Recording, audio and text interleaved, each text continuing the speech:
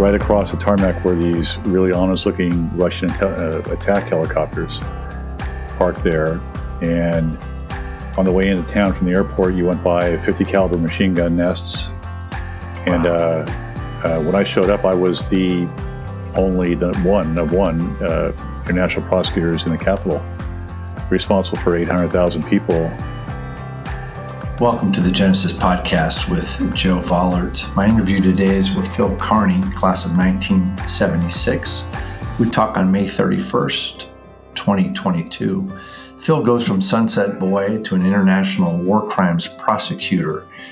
He left the DA's office to help prosecute war crimes in Kosovo for the UN, later was called to The Hague to prosecute the former prime minister of Kosovo. His time in Kosovo is captured in his book, Under the Blue Flag, My Mission in Kosovo. Phil is now an attorney with Murphy, Pearson, Bradley, and Feeney. Here's my interview with Phil Kearney. Thank you for joining us today. Joe, my pleasure, and it's good to be back on 37th Avenue where I grew up. I grew up literally half a block away from SI, 37th between Rivera and Santiago. Give us a sense of the beginnings. What was the Kearney family like growing up? And I guess when you were born, it was just sand dunes out here, right? Just sand dunes out there. We used to have dirt clod fights right where you're sitting right now. Yeah. And the Kearneys came here from Ireland, as you expect, right after the earthquake. My grandfather came from County Cork. He never knew his father. His father was dead by the time he was born. Wow. And so most of the kids got shipped out this way. He came here, and he did what all great Irishmen did of that generation. He joined the fire department, and he started a legacy in the family of civil service. He had 5 kids. He had my Aunt Mary and then 4 male siblings. My dad was the oldest, and they all worked for the city. We had a registrar of voters. We had my dad and my grandfather were firemen. Another uncle was the principal of Galileo, who was O.J. Simpson's backfield coach at Galileo. Yeah. Then he went on to Lowell and Wallenberg. I had an aunt who was the dean of women at AP Junior High School, right off to right next door. Side. Sure. Yeah. I had another uncle who taught in the court schools for kids who are incarcerated. So, who was the Kearney that was at Lowell and Galileo? That was Jim Kearney. Jim. He was great friends with Jack McCaffrey. So, quick story about him. Jack had taught at Galileo for years, and they were classmates and good friends. And my first year as head football coach, we played the 100th anniversary of the SISH game at Kezar. It was right when they redeveloped Kezar. And we played there to a huge crowd, probably, relatively speaking, not the best high school football around. But we ended up winning 6-3, I think. Well, I go to my parents' house in Westlake after, and there's Jim Kearney and Jack McCaffrey sitting on the couch having a cocktail. And that's the first time I ever met them. Anyway, we digress. Just to finish that digression all the way, many mornings of the week I'm running stairs at Kezar Stadium. My dad played football at USF there, and it's a connection to him still that I keep. Working out in the mornings at Kezar. So how many of you were there? How many in your immediate family?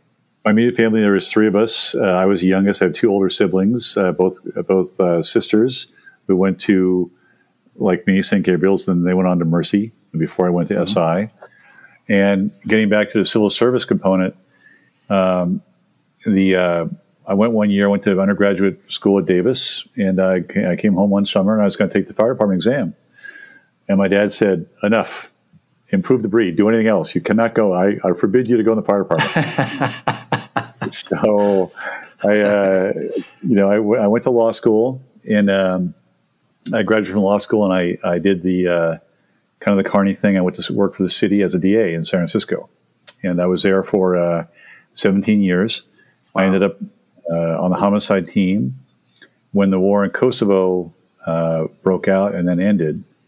And the UN did something they had never done in their history before. They put out a call for 5 international prosecutors to go into the local courts of the former Yugoslavia and try war crimes on the soil where the crimes had occurred, much like is going on in Ukraine right now. So I was lucky enough to be talk about that, kind of responding to that call. You mentioned that in the beginning of your book, Under the Blue Flag, and about your mission in Kosovo, because I think it speaks to the some of the education and training we get at a Jesuit school, right?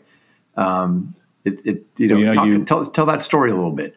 I'm happy to. I mean, I think the reason, my kids now are in Catholic school, and one of the reasons they are is because I believe in, in a material world, Catholics are taught to think about others first. And it's not all about materialism. It's not all about, it's thinking about the feelings of others, even before those of yourself, and trying to help. And that's bred into us, it's bred into our kids. I can see it happening with my own sons. And I think it's a great thing. And so when, I hate to ascribe too lofty motivations to myself, but, you do think about suffering elsewhere. And when the UN put out that call, I just thought it was kind of a natural. It very honestly, it sounded exciting to me, but it also felt like an important mission as well for those victims. You had a former colleague just email you out of the blue, right? About that job? Yeah, he was he had been in DA. Mike Harbin was his name. And then he went off to, he was single, and he kind of went off to explore the world, all over the Middle East. And then he ended up from there in Sarajevo in Bosnia, and then in Kosovo. And he called me and said, "Hey, listen, they're looking for for war crimes prosecutors here, and they're taking applications from all over the world. Why don't you throw in an application?" And it was just that quick. Yeah, I did it. Wow. I had no international experience at all, and went through the whole interview process and got lucky enough to get selected. And so talk about that experience a little bit. But both personally and professionally. I mean, obviously, probably a Bay Area guy your whole life, and all of a sudden you're thrown into a very conflicted part of the world. And I'm guessing you got a sense of the centuries-old animosity amongst the various peoples in the former Yugoslavia. And then, just what was that like personally? And then what did you really dig into professionally there? Yeah, Joe, I thought the world ended at 19th Avenue back in those days. I didn't have a huge worldview. In fact, the book that you mentioned earlier, the working title of it for years was Off the Carousel. I wanted to write about, being a San Francisco person in my life, and people hear your last name and they want to know whose son you are and where you went and all that stuff. And I wanted to know what it was like just to go be an anonymous human being, live on my own in a different part of the world, in a different part of the second world back then. And that was really interesting to me, to get a little perspective on the world and life, my life here. So I did that. And the luxury of having those thoughts about some grand personal experiment ended almost when I put my feet on the tarmac, because I remember walking down off the plane in this broiling heat in Pristina, the capital of Kosovo, and right across the tarmac were these really honest-looking Russian attack helicopters parked there. And on the way into town from the airport, you went by 50 caliber machine gun nests. And when I showed up, I was the one of international prosecutors in the capital, responsible for 800,000 people. And, this was a post-war situation where, post-war, as Ukraine's experience right now, things get blown up, and, judges leave the bench and cops go home, and grenades are thrown through the kitchen windows of enemies. And it was I remember distinctly meeting another person starting on the first day. We went to have a drink at the UN Transit Hotel that first afternoon I was there. And even in the couple of hours it took me to get off the plane, throw my stuff in a hotel room, and go to the then Department of Judicial Affairs, and then go out for a drink. Even in those handful of hours, I became sick to my stomach with fear. It was, you're just a white guy in a suit walking down a very urban place with people who don't look like you. These are kind of Southern Italian looking type Albanians mostly. And everybody, it's a massively well-armed society with a bunch of, post-war, battle-hardened, tough guys walking around. And you just realize if they want to kill you, they could do it in the blink of an eye and probably nothing would ever happen.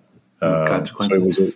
What was the rule of law like at the time there? Did they have the basic infrastructure for rule of law, or was that something you were there to help, impose? Yeah, the answer is both. I mean, they had just in terms of daily crime, the war in Kosovo was basically against kind of a ruling class, maybe 10% of the population of Serbs fighting the kind of the lower class at the time, the Albanians, who represented about 90% of the population. And all of the infrastructure that ran the courts and the law enforcement establishment were Serbs. And they were defeated. They went home. And so there was nothing left. Former cab drivers, anybody with any legal experience became judges, became prosecutors.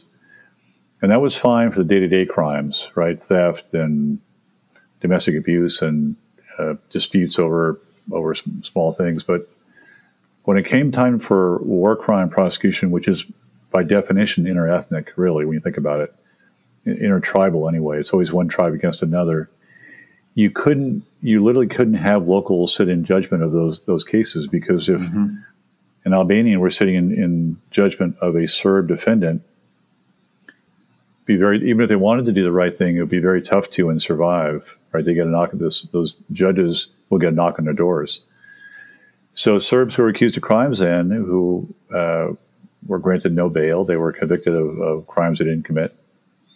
And then the obverse of that, if you were an Albanian war criminal, you would not receive bail. You just get released. Yeah. The case would get dismissed for any reason.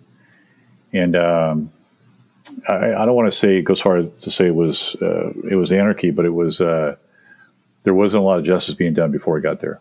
Yeah. Now you specifically, and correct me if I'm wrong, but you tried the mayor of Kosovo for war crimes? Was that like the focus of your prosecution? It made me a very popular guy there, Joe. I indicted and had arrested the head of the secret police.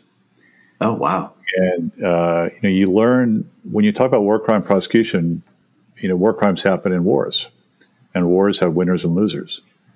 And if you want to try a loser for war crimes, like the Nazis in Nuremberg after World War II, I don't want to say it's easy, but it's definitely easier. I mean, they lost. They're out of power. They don't have any of the arms of leverage that they would otherwise. And so witnesses come out of the woodwork.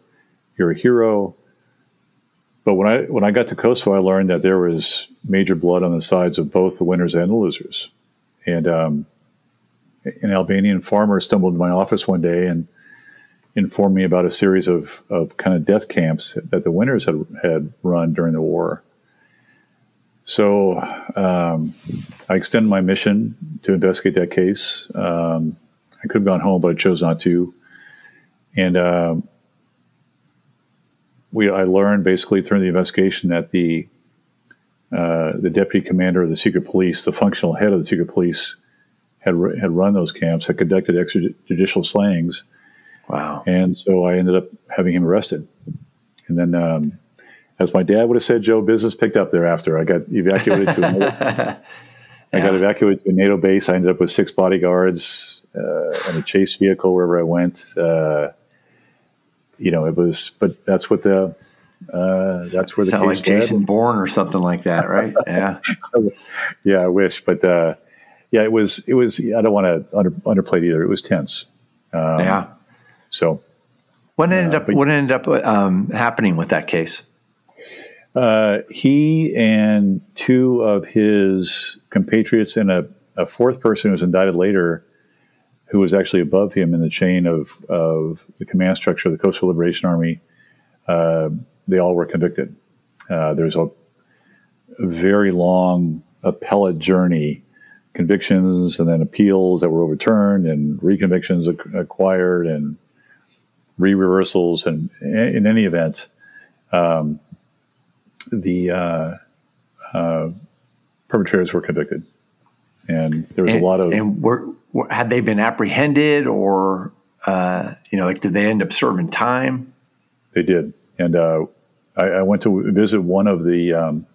during the investigation, the deputy commander of the secret police summoned me after I had him arrested to jail. And I felt like a summons, honestly. I mean, he was he was a war hero, and he had a lot more sway in Kosovo than I did. And so I went into jail with the judge I was doing the case with, and we sat down and talked to him. Really? And harrowing experience. He kind of I still remember his eyes, like a shark's dead eyes. And he was looking at me, and he said, "You made a very big mistake here. Do you realize that?" And we had a very frank conversation. And was he threatening you, or was he pleading his innocence? A little bit of both, I think. Yeah. And we said, "Listen." And the judge was right there with me. I don't want to say it was just me talking to him. And she was a fireball from Poland, just a very strong-minded woman. And we said, "Listen, we have credible evidence that you are killing civilians extrajudicially. That's wrong. You can't do that." And he said, "Listen, if you ask the average Kosovar that was okay or not, they would, they would come down on my side." And I said, "Well, you'll have your day in court." And I think the only thing that's, very honestly, Joe, the only thing that saved me was the fact that I was an American. Americans had been very big supporters of the who are now called Kosovans, and I just don't know if they could survive the backlash of killing an American prosecutor. I think that's if I was from any other country, I would have had a much different time, I think. Yeah. What was it like? Paint a little bit of a picture of trying to prosecuting a case at The Hague. Is it a jury trial or is it a tribunal of judges? What's it? How does that justice system work? So The Hague was 5 years later. So I finished my mission in Kosovo. No, I totally understand why. And I came home, and then they indicted the former prime minister of Kosovo and extradited him to The Hague. So I was seconded from the Department of Justice back to the United Nations to try that case in The Hague. And The Hague and Kosovo are night and day. Pristina, second world, nothing worked. Electricity failed every night. You couldn't drink the water. Plumbing system was spotty. Just the basic nuts and bolts infrastructure of everything, including the justice system, were haphazard. The Hague is different. The Hague is in the Netherlands, as you know. And so, you know why they call it The Hague? I didn't know that before I went there. I was so intimidated by that name. They don't call it the San Francisco, Joe. They call it... Yeah, right. But The Hague is the Dutch translation of The Hague is Den Haag, which means the hedge. They named it after a bunch of hedgerows that were in the lowlands up there. Becomes much less intimidating when you know the real name. Yeah. But The Hague, there's a bunch of Dutchies going back and forth on bicycles. It was a very lovely red brick kind of feel to it. Everything was much more organized. There's more court staff. There was more security. You weren't worried about getting killed on the way home. I had no security guards there. But it was easily the hardest case I ever tried. It lasted 13 months, almost killed me. I lost like 20 pounds during the trial. The very good lawyers on the other side, and the degree of witness intimidation was beyond anything you can compare with. Even though it was tried in the Netherlands, the witnesses still came from Kosovo and the Balkans. And we had one witness. Our chief witness they tried to kill him 3 times before the trial. They finally succeeded in drive-by machine gunning. God. And the male and female homicide detectives that were assigned to solve that slaying themselves were each assassinated as we got closer to trial. Right. God, wow. You just cannot, you can't fathom the degree of witness intimidation that went on. But we got through that. And, that's when I look now at Ukraine, who are trying cases like we did in Kosovo on the ground where the blood was spilled. In their case, during the conflict, which I find to be amazing, just an extraordinary thing. There's still enough of the infrastructure standing in that country to start bringing people to justice now. Yeah, and they've already had their first conviction, or the first 3 convictions. We talked about that earlier. Just today is May 31st of 2022. Just today, 2 Russian soldiers pled guilty to shelling civilians, a war crime. And they got significant, I think, 11 and 9-year sentences. Those must be the first instances of war crimes being charged during a conflict, correct? I really can't think of another. And it's really the degree. There's the female attorney general of Ukraine said recently that she has 11,000 investigations running of potential war crimes committed by Russian soldiers in that country.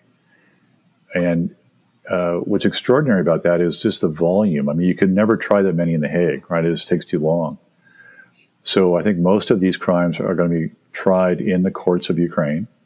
Yeah. Many of the bodies are there. In international law, getting bodies to the courtroom is a big deal. Yeah. Like trying to get Vladimir Putin to The Hague is never going to happen, I don't think. Right. But it sounds like Ukraine's had at least a few decades of trying to build the infrastructure of a legal system so that they could, try these. Now, I think we know that Ukraine wasn't known for its, it was known for some of its corruption, especially for Zelensky.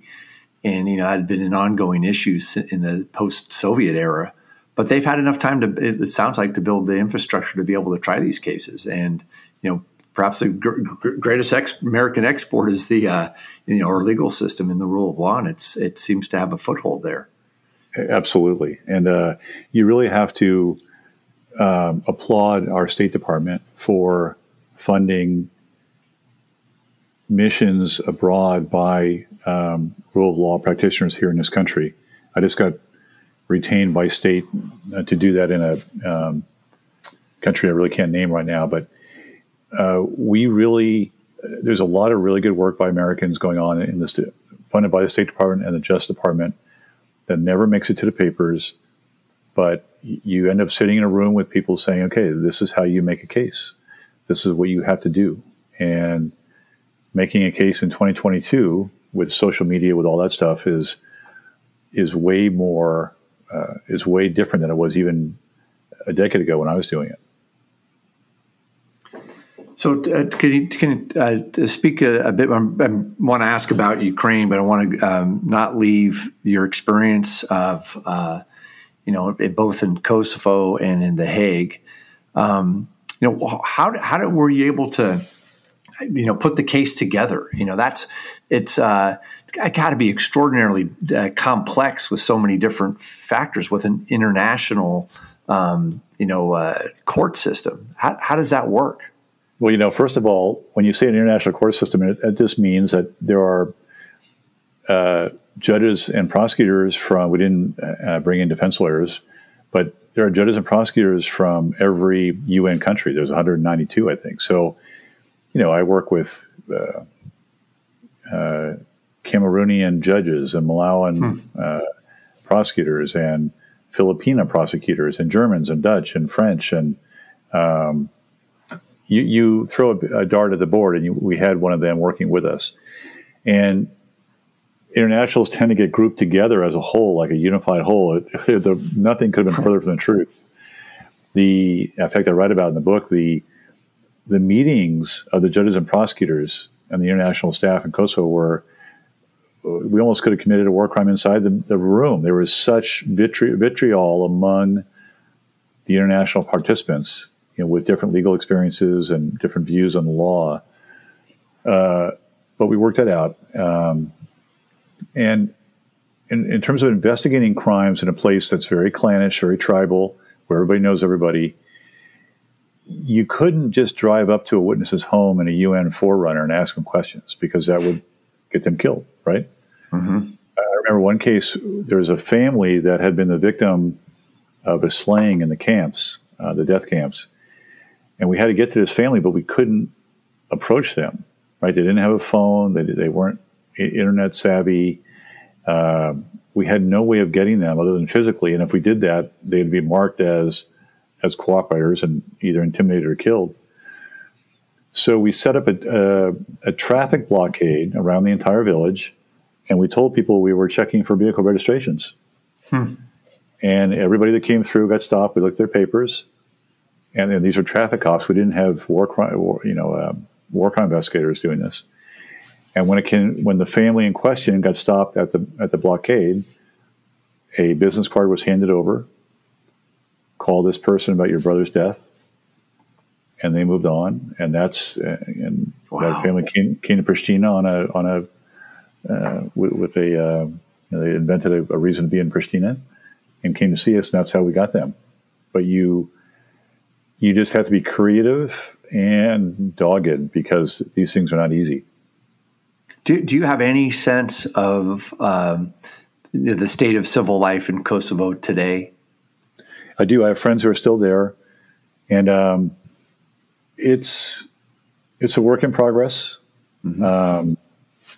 It is struggling with its economy. It's struggling with all the things that, I don't want to label them necessarily a second world place, but they're struggling with all the economic pressures that they've always struggled with. Tribalism is still alive there, mm-hmm. but they're making steps forward. They have an American university. Mm-hmm. The younger class of Kosovo are very internet savvy, very intelligent. Mm-hmm. So I have hope for them. I really do. Yeah, I was going to ask, and you kind of mentioned an American university there. I'm a little biased, obviously, but you think, that education is really the key to establishing a society that is based on the rule of law, that does seek, justice so that people can live civilly and with some sense of security and peace, right? Isn't that true? I mean, just if someone knows that there's a potential consequence for bad conduct, right, a hope of some kind of justice, that's a very big deal. It really is. If you don't have that, your country can go down one path into corruption and black marketeering. Well, that's getting back to the Ukraine. That's my sense for trying those cases now. Is it sending a direct message to the Russian soldiers that there are consequences for your behavior, and what you're doing is being watched. And we've got cameras and cell phones and a lot more evidence available today than I'm sure that was available when you were trying these cases. And isn't that great, Joe? I mean, isn't it? You hate to be too simplistic in these things, and everything's nuanced, but basically, you and the driver between Ukraine and Russia, as it was between Milosevic, Serb, and the Kosovars, is somebody not happy with a line on a map, right? Yeah. Ukraine should be part of Russia. I want a buffer between democracy and my country, between NATO and my country. And you don't, just because somebody is not happy with the way a map happens to be drawn in a particular decade, it doesn't give you permission to blow the hell out of people's lives, to level apartment buildings, to kill children. What's the number of civilians have been killed so far? 4,000, 5,000? Yeah, upwards, yeah. In the Ukraine? And lives horribly mangled forever. You don't get to do that. For what? Right. Yeah. Right. And it's so good. I'm glad that people are using technology. I'm glad that cases are being made as we speak by people mining social media. Fantastic. So you mentioned this earlier. I'm sure folks would kind of wonder, are we going to see a day where Vladimir Putin is, prosecuted at The Hague, or is that just a pipe dream? Well, first of all, who knows? But I'll tell you the experience of Slobodan Milosevic, who was the mightily popular prime minister of the former Yugoslavia and then Serbia in his day, right? Hardcore Serbian nationalist, much like Putin is a hardcore Russian nationalist. When the wars were all over in the Balkans and The Hague was investigating, the International Criminal Tribunal for the former Yugoslavia in The Hague was investigating war crimes that happened in the Balkans, many of them led to Milosevic. And everybody said he will never get extradited to The Hague, right? I mean, The Hague can't try people in absentia. They actually need a body. Right, you have to be there, right? Yeah. So, lo and behold, a progressive, West-leaning president got elected in Serbia, Zoran Đinđić, and he agreed to extradite Milosevic to The Hague, and that happened. And so they could try him. Đinđić was assassinated himself 3 years later by kind of ultra-nationalists. But the moral of the story is, if you have the right regime change in Russia, and Russia wants to get back within the world order and have sanctions lifted, maybe it could happen. Yeah, I don't see it, but it could. Right? Yeah. Never say never. I think we take so for granted the rule of law and our own personal safety. You hear these really heroic stories of people, trying to find justice, and they're putting their lives on the line knowingly to testify. And obviously, some of them don't make it to the witness stand. Or you tell a story in your book of a witness that you're going to use in a case, and he wants to go home and kill his family before he, goes on the stand, because that's what's going to happen to them. I remember that distinctly. That was in The Hague, and he was a very important witness in our case, and he was my witness. And I went to go get him in the witness waiting room, and he was curled up. And this is a 50-year-old man who could probably pass for 70. Big lines on his face, facial hair, I said, "Sir, it's time for you to testify." And he goes, "I can't, because if I testify against those men, they will kill my entire family." So I said, "Well, come with me to the courtroom. We'll blank out. We'll close all the windows in the court. I will close the blinds. We will turn off the monitors." And so I brought him into the tribunal. There's 3 judges on the panel. There's no juries there. There's three judges. This is international law. And he's questioned by the court. And the presiding judge says, "Sir, is there anything that we can do that would allow you to testify in this case?" And these people don't joke, Joe. There's no sense of humor. There's no sarcasm. There's no exaggeration. These are very devout, Muslim, serious men and women. He goes, "Well, yes, Your Honor, there is." And I'm thinking to myself, God, thank God, there might be a way out of this. And he goes, "If you'll allow me to go home, I will kill all the members of my immediate family, give them proper Muslim burials, and then I can return and testify for you." That was almost verbatim, the translation. It just gives you a sense of how difficult these things can be. Yeah, that deep. Yeah. Hey, thinking of our, common audience of alumni that would listen to this, and perhaps, maybe they're young or mid-career or feeling an inkling like you did many years ago to respond to, a call to something deeper than what you were doing. How can talk to the SI grads a little bit, or talk to that 25-year-old aspiring attorney, or an SI grad who wants to just get involved and help. Well, the great thing is there are so many avenues to do it, Joe. Now, you can go. There's really 3 or 4 main routes. You can go the governmental route, like you could work for the Justice Department or the State Department, right? Go work in an embassy overseas. You can do that. There's a million non-governmental organizations that are called NGOs. Amnesty International is one. Human Rights Watch is another. International Crisis Group. the OSCE, the Organization for Security and Cooperation in Europe. I've got a friend who spent a year or two in Ukraine back in the 2016s and 2017s, just being a combat observer. He would go up in the hills and with binoculars, and he'd report on wartime activity that day. He ended up getting married in Ukraine and coming home with a bride.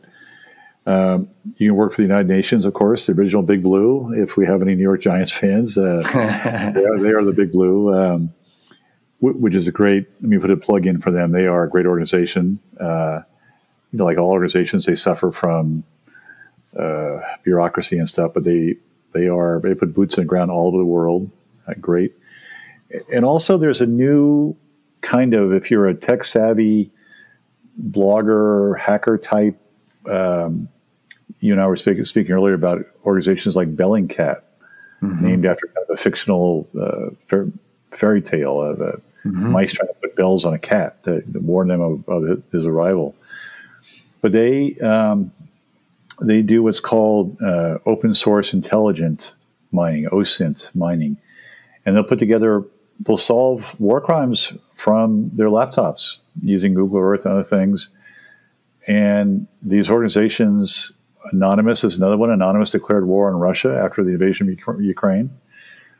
And you can really have an impact. The Bellingcat solved the Malaysian airliner,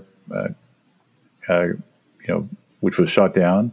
They determined that the Russians did that. They had a huge role in the Syrian conflict. There's a lot of ways out there, and Maybe fascinating. They piece together various video clips and from cell phones and just gather a whole body of data to really become renowned in doing something like that. And they use satellites to get GPS coordinates for them and timing stuff so that they can be used in court. It's a great it's a great way to get involved. So, how many years as an attorney for you? This is a big number, Joe. You ready for this number now? 37 is the number. Yeah. What drives you? Like, I imagine that's a career that's evolved over time. What really had prompted you to get into it and drives you today? I retired after 35 years as a prosecutor a couple of years ago from the U.S. Attorney's Office. Now I'm in a private firm, and what drives me is good people get in trouble. I'm representing a woman right now who was raped and extorted by an on-duty code enforcement inspector in San Jose, immigrant woman, and we're trying to get her a little justice in the world. And you'd be surprised at how often good, hardworking people. I've never, based on my past, I don't consider myself a criminal defense lawyer, but there are good people who get in trouble. And it's a pleasure to be out of the government to be able to help them now. Well, I really appreciate you taking the time to talk about your experience. Certainly relevant today in world affairs, and also I think speaks and gives hope to the pursuit of law and the career that you've chosen. So much of what we read and hear about today is politicized or painted one way or the other, and our legal system shouldn't be that way. And I know that so many good people do seek justice regardless of their political views, and really do try to build a society built on the rule of law. So it's applaud you for your career in doing that, and really appreciate you taking some time today. And Joe, it all goes back to 37th Avenue. It really does. The work you and your brethren are doing out there, imparting those kind of values on kids, is really important and necessary in this world right now. So keep up. Who do you remember? Who impacted you when you were a student at SI? Oh, so many. Frank Corwin comes to mind. Brother Draper, who I still see once in a while, is just an icon.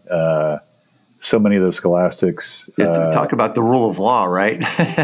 With Brother Draper. Harsh law, yes. Court of law. Yes. But seriously, Joe, keep up the good work out there. And if any of the kids watching this ever need to sit down and get a little bit of advice from somebody who I don't want to say been there, but has a little bit of experience and miles on, I'm happy to give it. That's great. I really appreciate that, Phil. Well, thank you so much for joining us. Appreciate it. My pleasure, Joe. Take care now. Thank you for listening. If you have any suggestions for future interviews, please send them our way. And if you enjoyed what you heard, please like and recommend this podcast. The SI Genesis podcast is a production of St. Ignatius College Preparatory in San Francisco, California. To learn more about the school and Jesuit education, visit www.siprep.org. Thank you.